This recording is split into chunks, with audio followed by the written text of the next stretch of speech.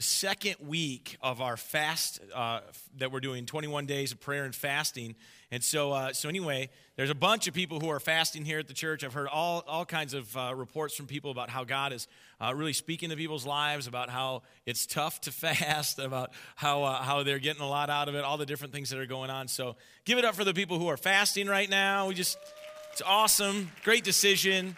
And actually, I thought, because we've only got 1 week left, I thought we'd open up this part of the service right now, just praying over those people who are fasting and asking God just to move in a powerful way in their lives. So why don't we bow our heads?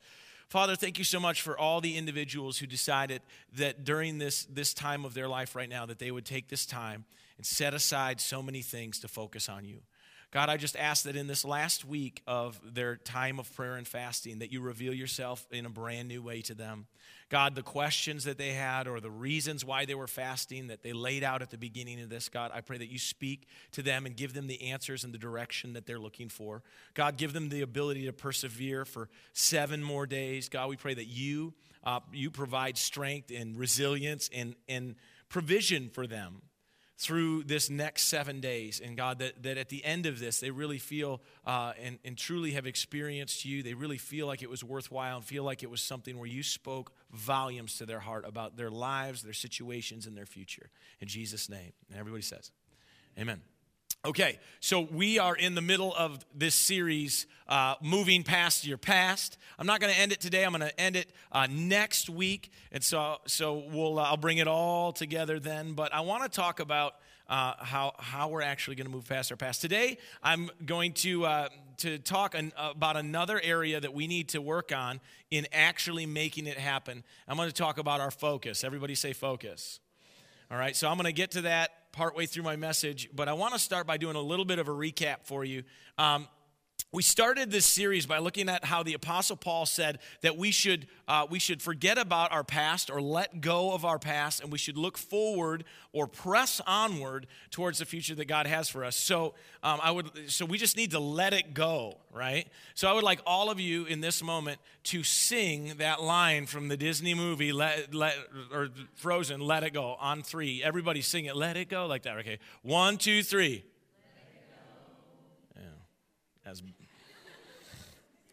Notice I didn't sing with you today. It was horrible. No, it was great. You guys are awesome. Thank you for being team players.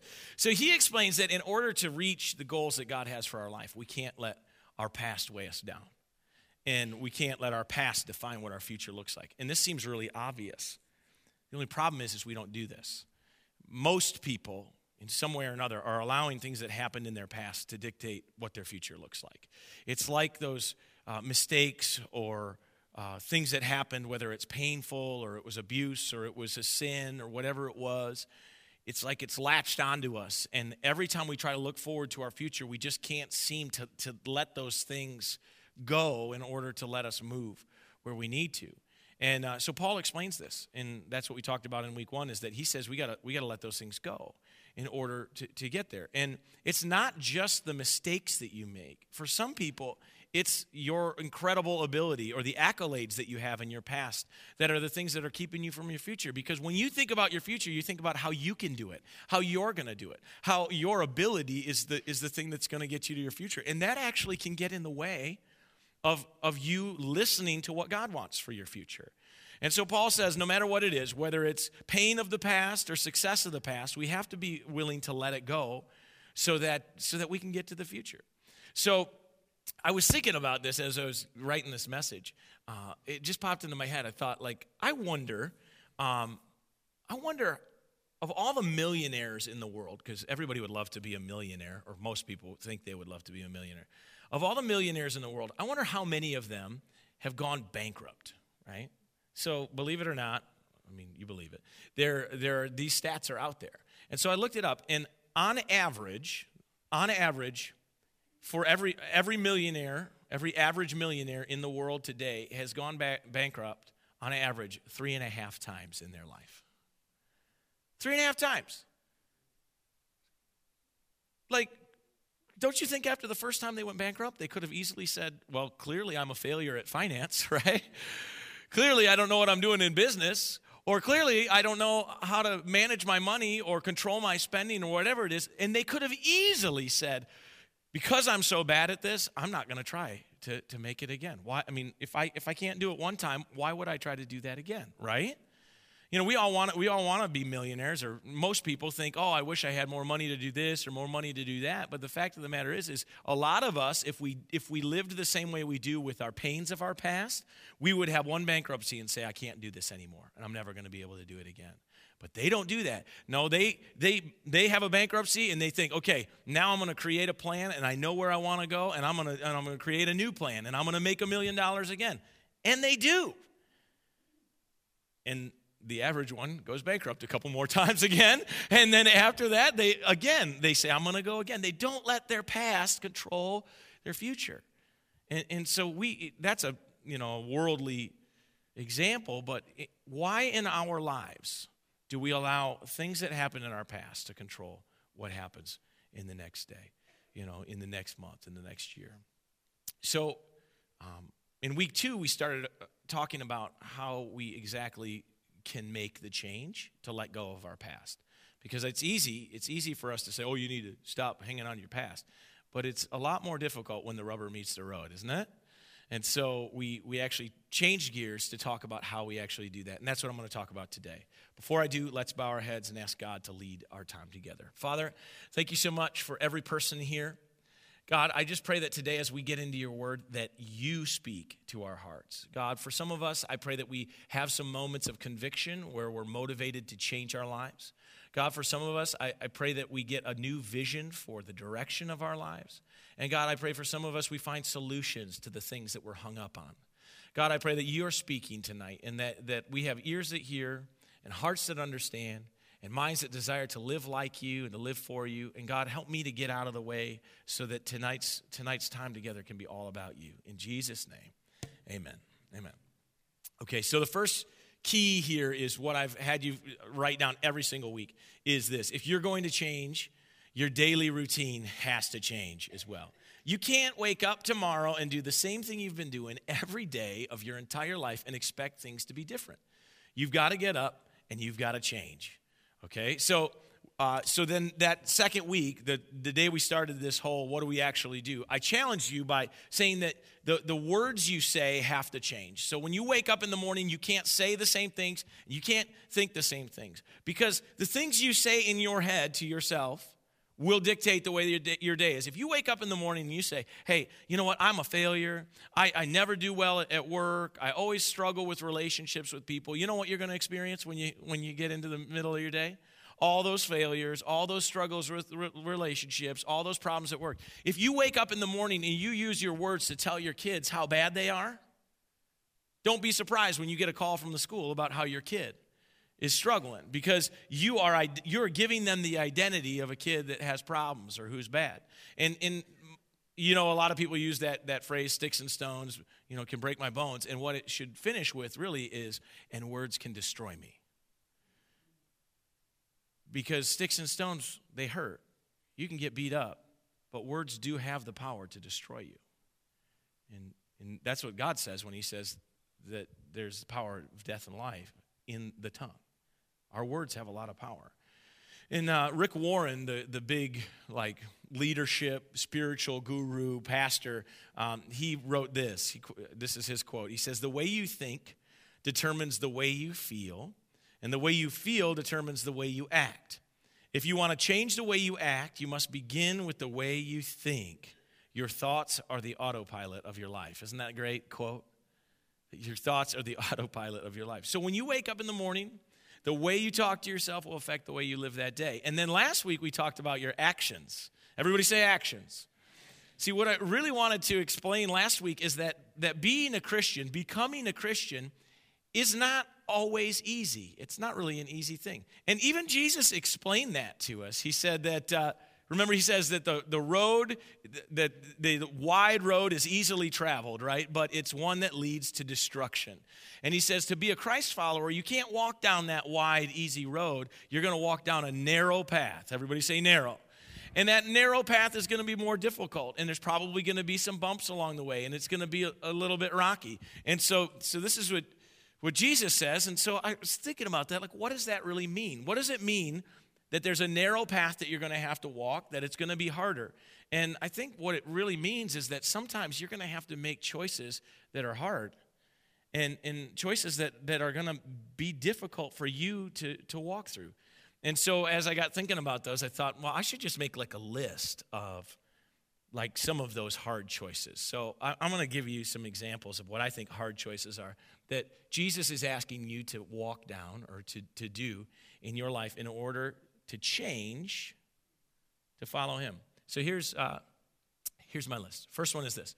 I think we need to change things like changing the people that we're close with if they're bad influences on us.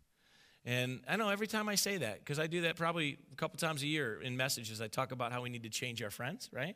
And how we need to have the right influences around it. People are like, are you telling me that I shouldn't be friends with my friends anymore? Yeah, that's exactly what I'm telling you, okay? Like, exactly. And then people go, what if they're my family? Well, they'll always be your family members, but you don't have to be as close to them as you are right now if they're keeping you from moving towards the future that God has for you.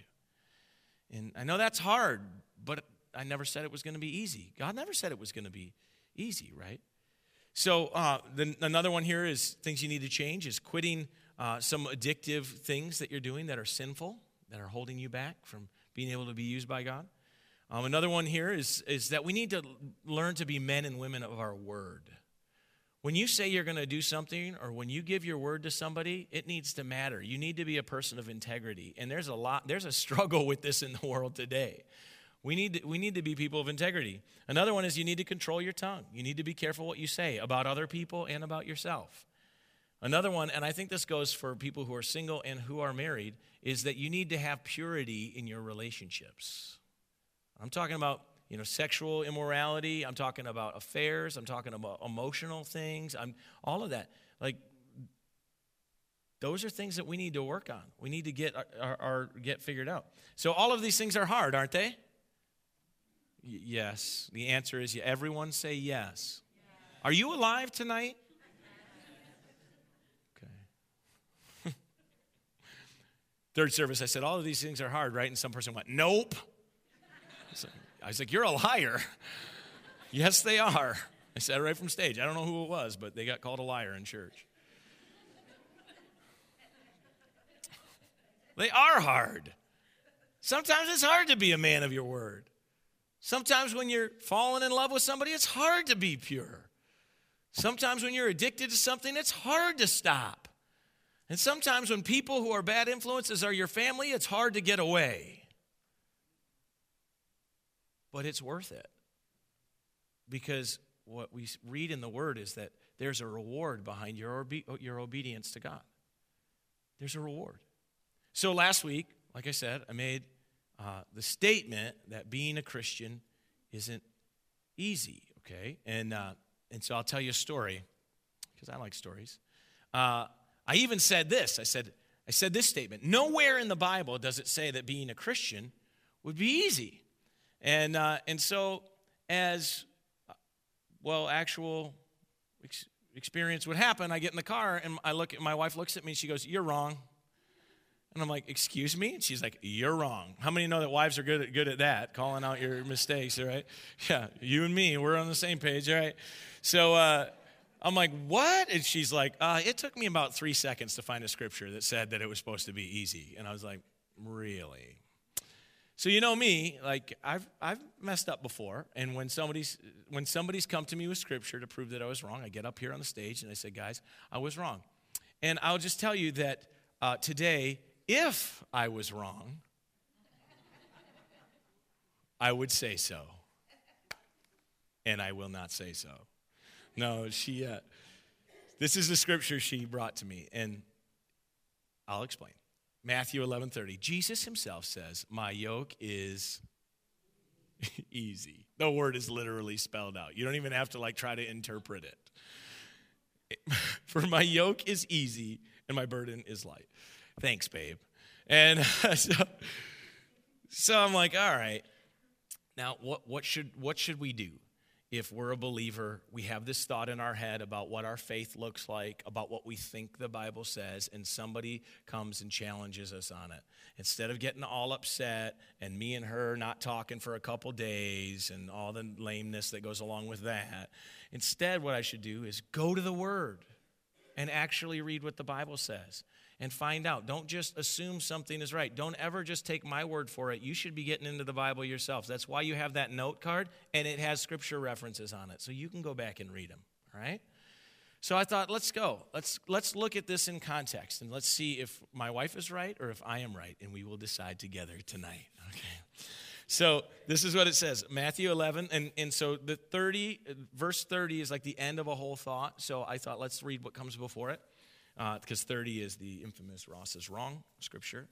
So verse 28 says this. It says, come to me. Everybody say, come to me. All you who are weary and burdened, and I will give you rest. Verse 29 says, take my yoke. Everybody say, take my yoke. It says, take my yoke upon you and learn from me, for I am gentle and humble in heart, and you will find rest for your souls. And then verse 30 says, for my yoke is easy. My burden is light. Okay, so I'm looking at this, praying about it, thinking about my wife calling me out, and I think I'm right. I think I'm right. Let me explain. Those two statements I had you repeat. Verse 28, come to me, and verse 29 says, take my yoke. Those are both action statements. Statements that mean you need to take action. Okay? What do I mean by that? It doesn't say in verse 28, I will come to you, all who are weary and burdened, and I will give you rest. It doesn't say that I will put my yoke upon you. It says that you have to take action to go to him. This is the hard part. The hard part isn't like the life that Jesus wants to have for you after you start life with him. No, the hard part is that come to me, all you who are weary. You know how hard it is to come to the Lord when you're weary and you're tired out and you feel like God has been nowhere around and you feel like life is going to hell in a handbasket. It's hard to come to Jesus at that point in your life. So you got to make the choice to go to him. And he has rest for you. He has help for you. And then take my yoke. How many people live around Amish people? Raise your hands, everybody. We all live around Amish people. I don't know why every message I have lately brings up the Amish people, but it does. And so when it's talking about yokes, it's not talking about eggs, right? It's talking about something that a farmer uses. And what this thing is it kind of goes around the front of the animal, and it helps connect them to, say, like a buggy or the plow. We talked about the plow last week that the farmer would use. And what this thing does is it hooks them into the apparatus, and it also is part of helping with the steering of the animal so that the farmer has control. What Jesus is saying when he says, take my yoke, is he's saying, surrender yourself to me. Be willing to let me lead. Surrender control of your life to me. How many know that that's hard, right? So I think I'm right. I think my wife is wrong. I think what it's saying right here is that God has results in promises when we're obedient. And that's the next thing that you have to write down is that God's promises, I believe the Bible's pretty clear, that God's promises really come after you choose to make the change to actually follow him. And guys, I believe that Jesus wants your life to be easier. I believe that God wants your life to be better. How many people would like a better life right now? It's all right. We all probably want a better life. But it really has to come from our obedience and from us being willing to make the change to become a Christ follower.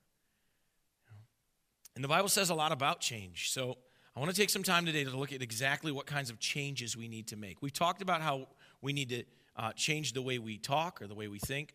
Talked about how we need to change our actions, but those are like big like umbrella thoughts. I want to talk about specifics. What does the Bible say we actually specifically need to change in our life, okay? And so I want to start this out by saying this. If you want to change, you have to change your focus. Everybody say focus. You have to change your focus. I want to read a scripture to you that talks about changing your focus.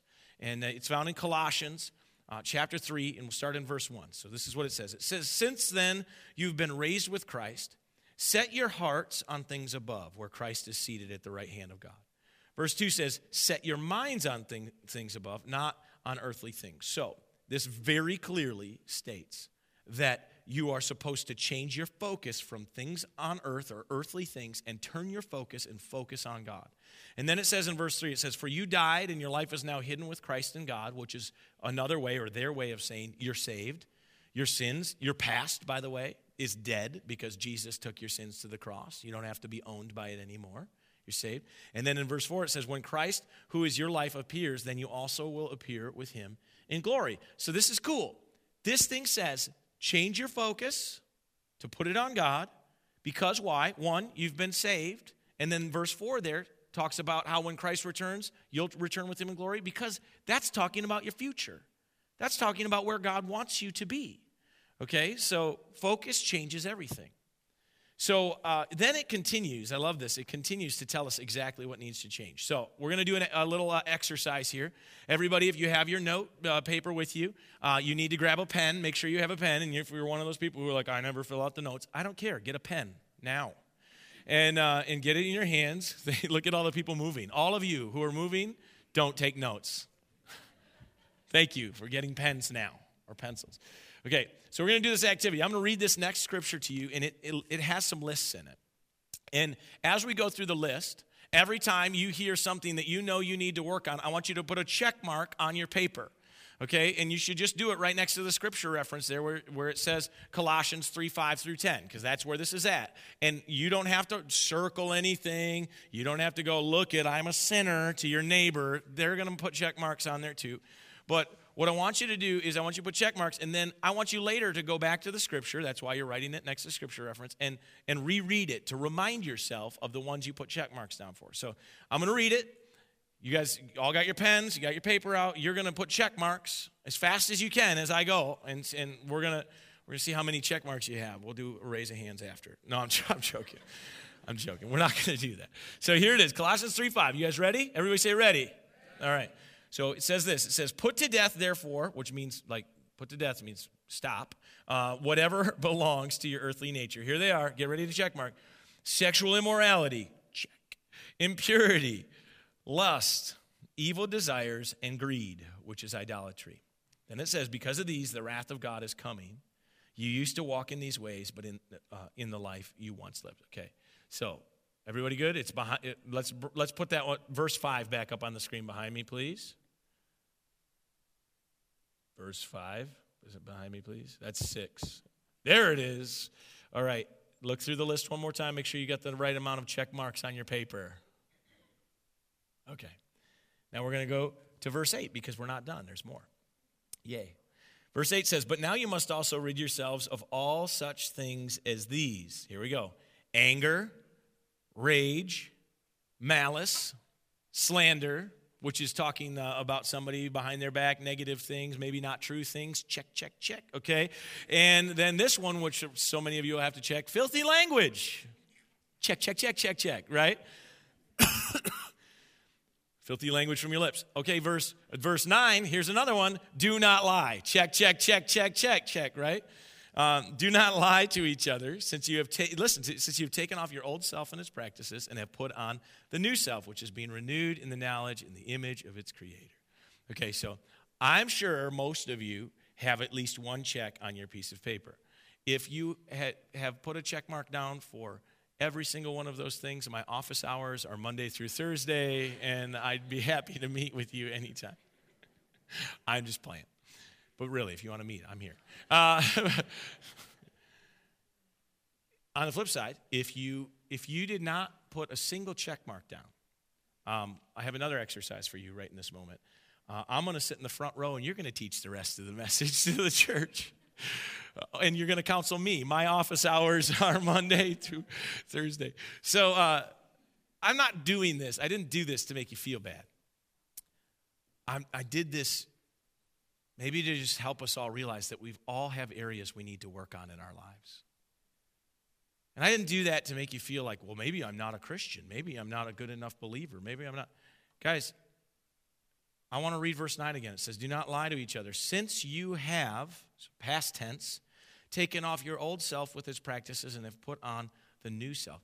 This scripture, this letter was to a church full of people who had already made Jesus Lord, people who were already Christ followers, but they weren't seeing the results of God in their life. And so the writer, they write questions, and the writer responds. And he says, if you want to see results, you got to work on these areas. If you want to see God results in your life, you can't have these things pulling at your focus. You need to change your focus. And I think it's interesting. I don't know if you noticed, but in these lists, the first list had to do with changing your actions. The second list had to do with mainly your words and your thoughts. What a coincidence, right? I didn't plan that. I picked the scripture this week to put into my message. Yet the last 2 weeks, I taught on changing your actions and changing your words. I don't think that's a coincidence. But what I love about Scripture, if you really spend time to read it, is that it doesn't usually stop there. Whenever you find lists like this of things that need to change in your life, almost always in the Bible, you find Scripture shortly after that explains how to do it. We know what now. You've got check marks on your paper, right? We know what we need to change, but how do we do it? And so 2 verses later, it explains really how you're supposed to do it. So let's read it. In verse 12, it says, "Therefore, as God's chosen people, holy and dearly loved," this is what you need to do. "Clothe yourself with compassion, kindness, humility, gentleness, and patience." And then it says, "Bear with each other and forgive one another." Guys, could you imagine if we would be people who were compassionate, kind, humble, gentle, and patient, and forgiving, how we wouldn't struggle with so many of those other things all the time? But we got to change our focus. We got to change the way that we live. It says that forgive one another. If any of you has a grievance against someone, forgive as the Lord forgave you. And over all these virtues, put on love, which binds them all together in perfect unity. So we're instructed to replace our bad actions or sin or whatever, those other things, however you want to categorize those other things in the list, with these things. And this, I don't know if you've ever thought this, but this gives me some answers personally. Because there's some things in the Bible that I read that are like instructions from the Lord that I think, that's impossible. How in the world would I ever do that? You know that scripture that says if somebody slaps you in the face, on one side of your face, you should do what? Turn the other cheek? What? Like, you come here and try to slap me in the face. Try the first time. We'll see how that works out for you. Right? This is not the way that we live. We don't turn the other cheek.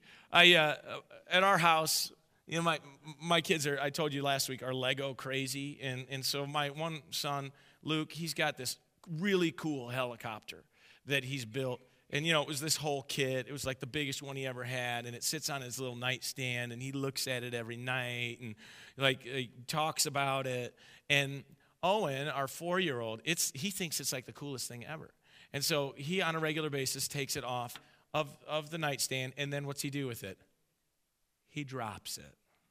And it breaks into 1 billion pieces, because we all know that's how many pieces there are in every Lego set.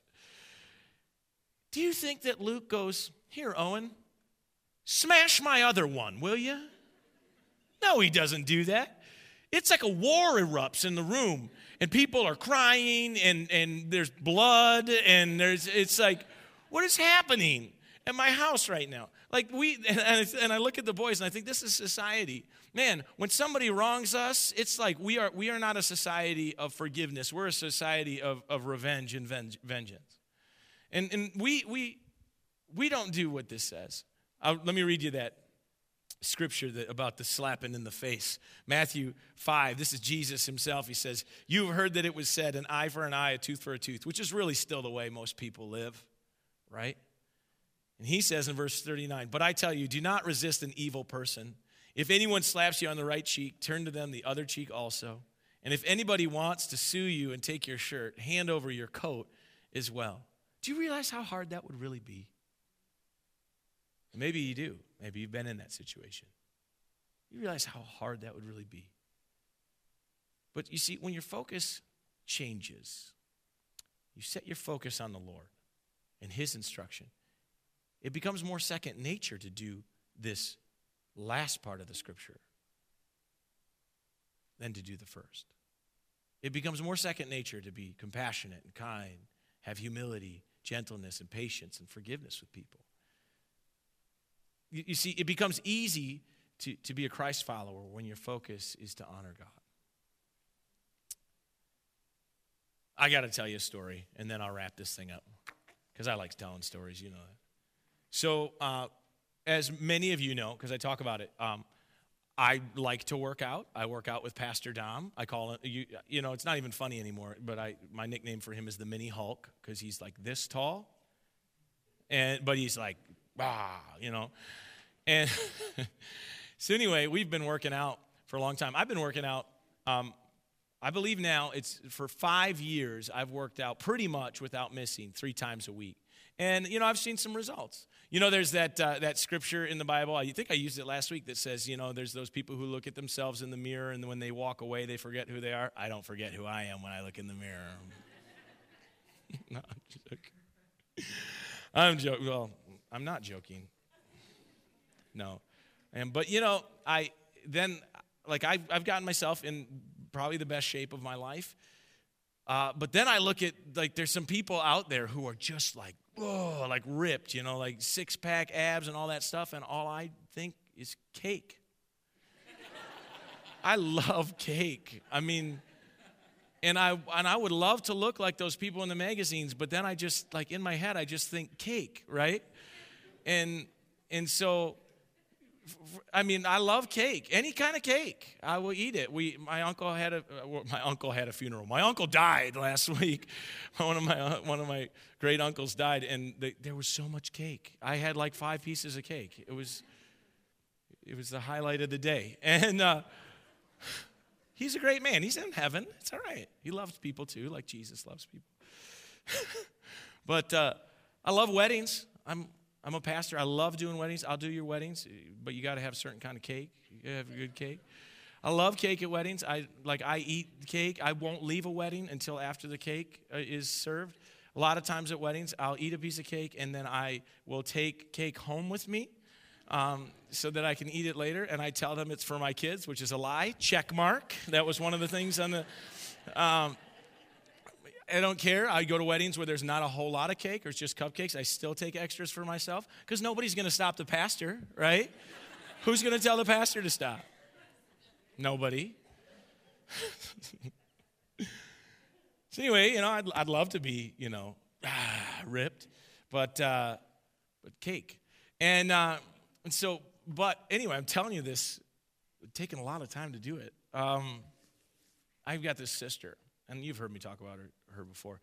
My youngest sister, she's just jacked. She's like crazy in shape. She's a professional skydiver. She just quit her job to become a full-time firefighter. She had to do the qualifications where she had to carry like a 200-pound dummy up 17 flights of stairs, and she beat everybody in the whole academy doing it, even the guys. She was faster than the guys. She was an MMA fighter. When I used to go home to visit my family, she would like come around the corner and like kick me in the chest, knock my wind out, and then just stand on me like triumphantly. She's got like a line down the middle of her body, and half her body is tattoos, and that freaks my parents out.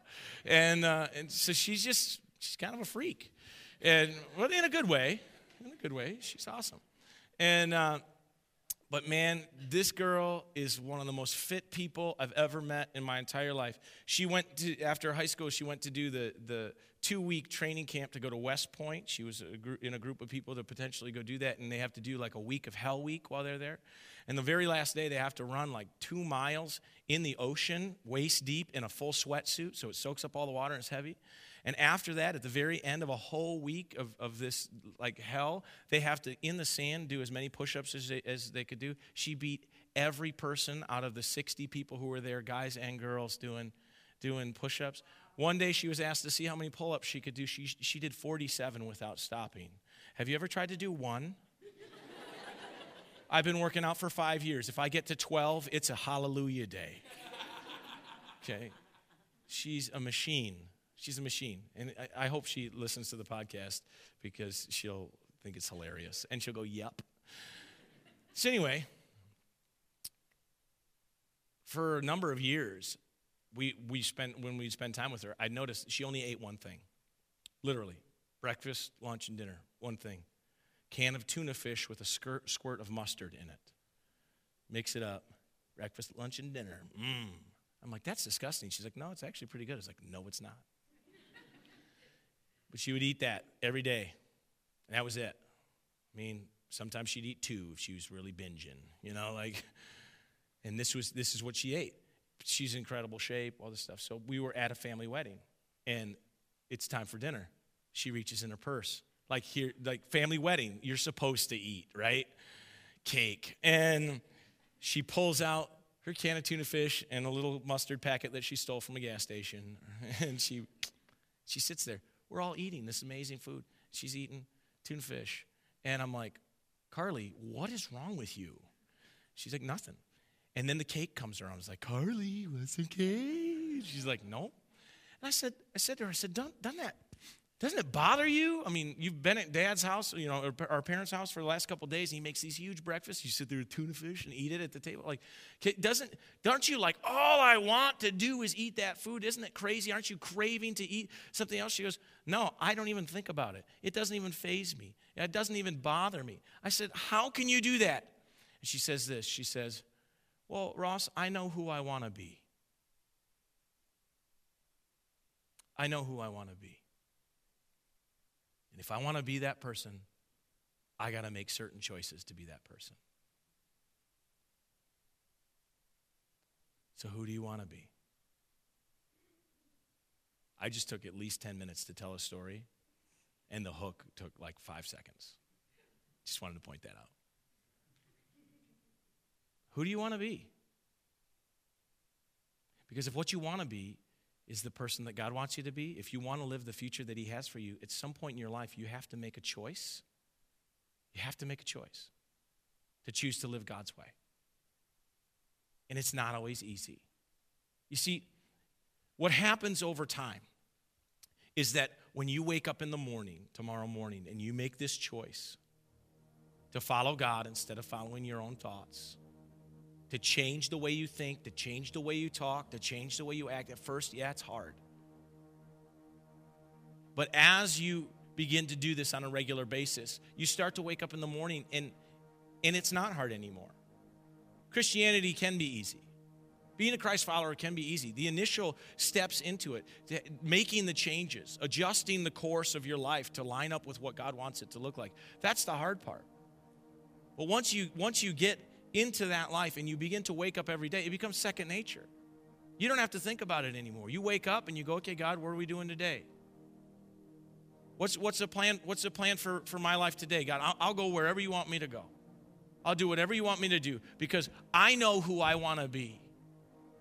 I don't want to be this person who's stuck in the past anymore. I don't want to be defined by my anxieties and fears because of abuse that I faced. I don't want it to be all about my abilities and the things that I can do. I just want it to be about you. That's what Paul said when he was talking to the Philippians on week 1 that we talked about this thing. And that's what we need to say today when we're talking to ourselves.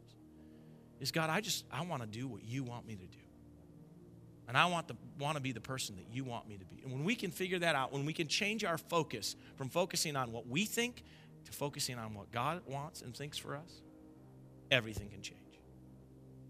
But we got to change where we're looking. We got to change our focus.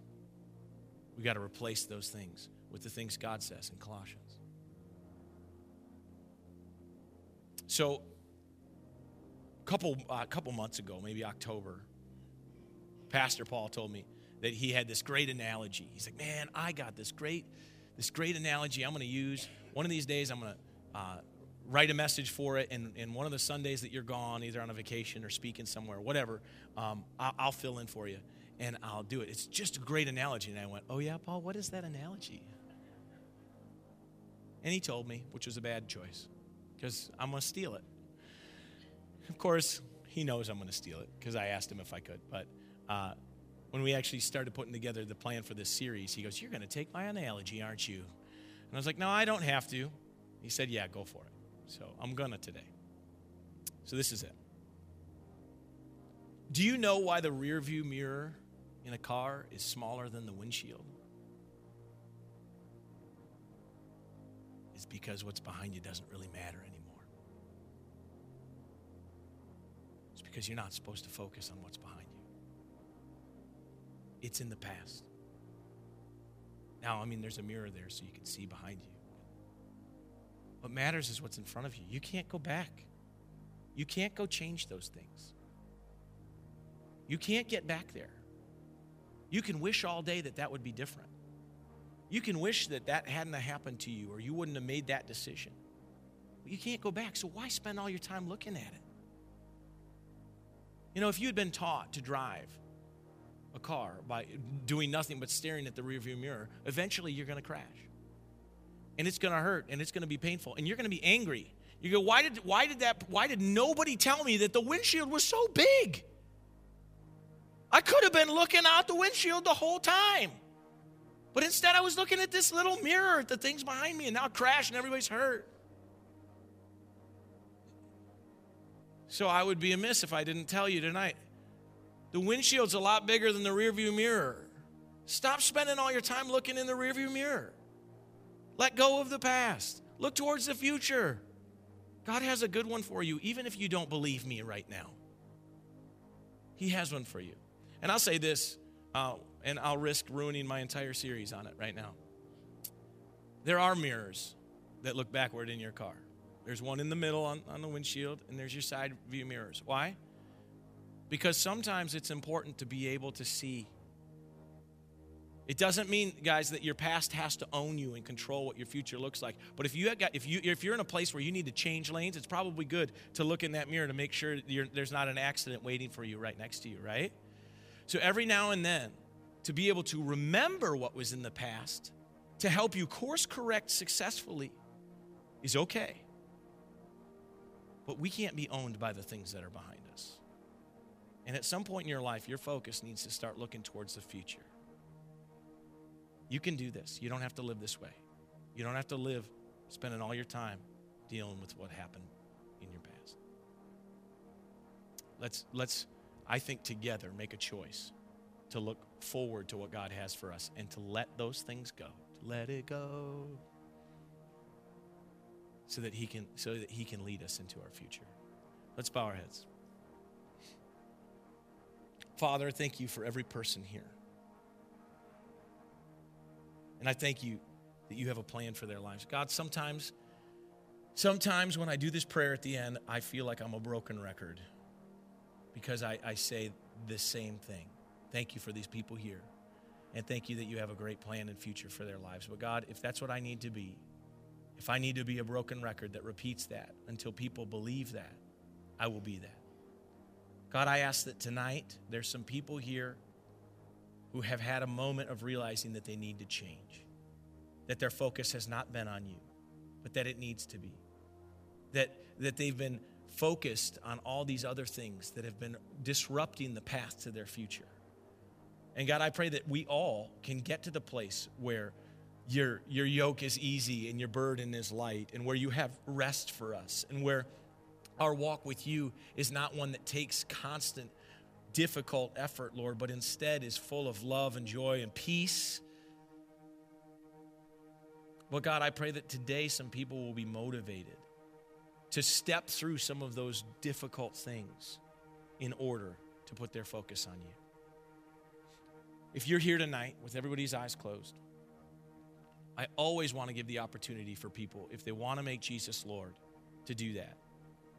And so if you're here and you're like, I know I need to get on the path with God. I know, like tonight, I want to start this new life. I want to have a purpose. I don't want to live in my past anymore.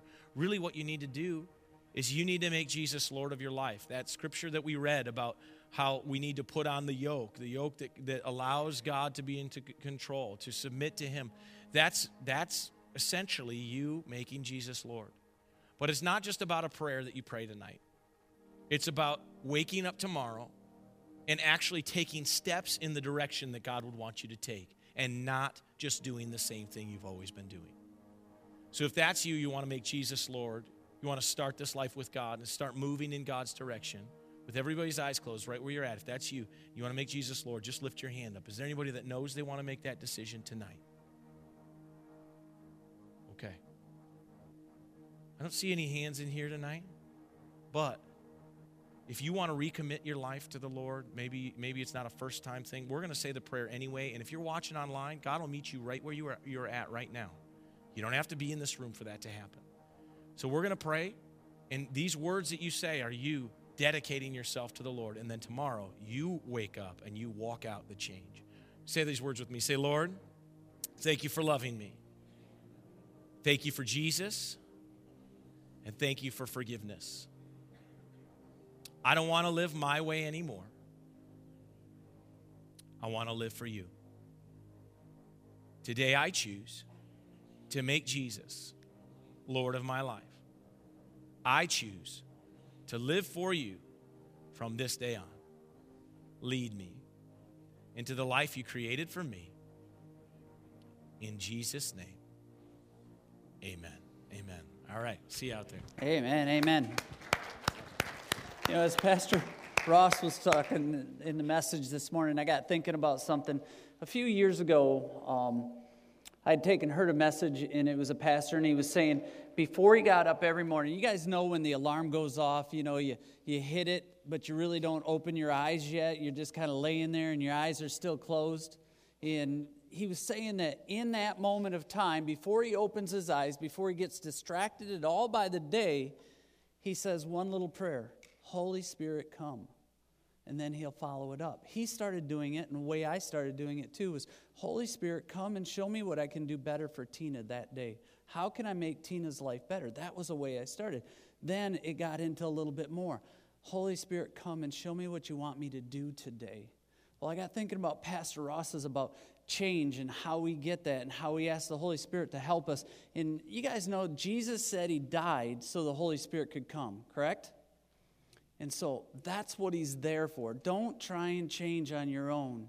Use the Holy Spirit. Wake up in the morning. Before you open your eyes, invite him in and ask him, what do I need to change? And then ask him for the help to change. Amen? Amen. Okay, we're going to go ahead and take up the offering. We'll bow our heads, we'll pray over it, and then we'll have a short video to follow. So let's go ahead and pray. Lord, we just praise you. We thank you so much for your love and just for your kindness. Lord, we thank you for the blessings that you give us and that opportunity we have to come back in here. And Lord, we pray that you would take it outside our doors, Lord, to help people, to show them the love of Christ, and Lord, to fill your kingdom. That's what our goal is, Lord. And we pray that you would just bless the giver also, and we pray this in Jesus' name. Amen. A senior in college, Lindsay was studying to become an elementary school teacher. A few weeks before graduation, she began to feel off. A pregnancy test she took in the house she shared with 4 roommates confirmed what she was most afraid to learn. In a single moment, the plans she had for her life seemed to fall apart. She and her boyfriend had been together for only a few months, and Lindsay didn't think he was invested enough to stay with her through an unplanned pregnancy. She imagined the horrified looks on her parents' faces after they'd heard the news, and she had no idea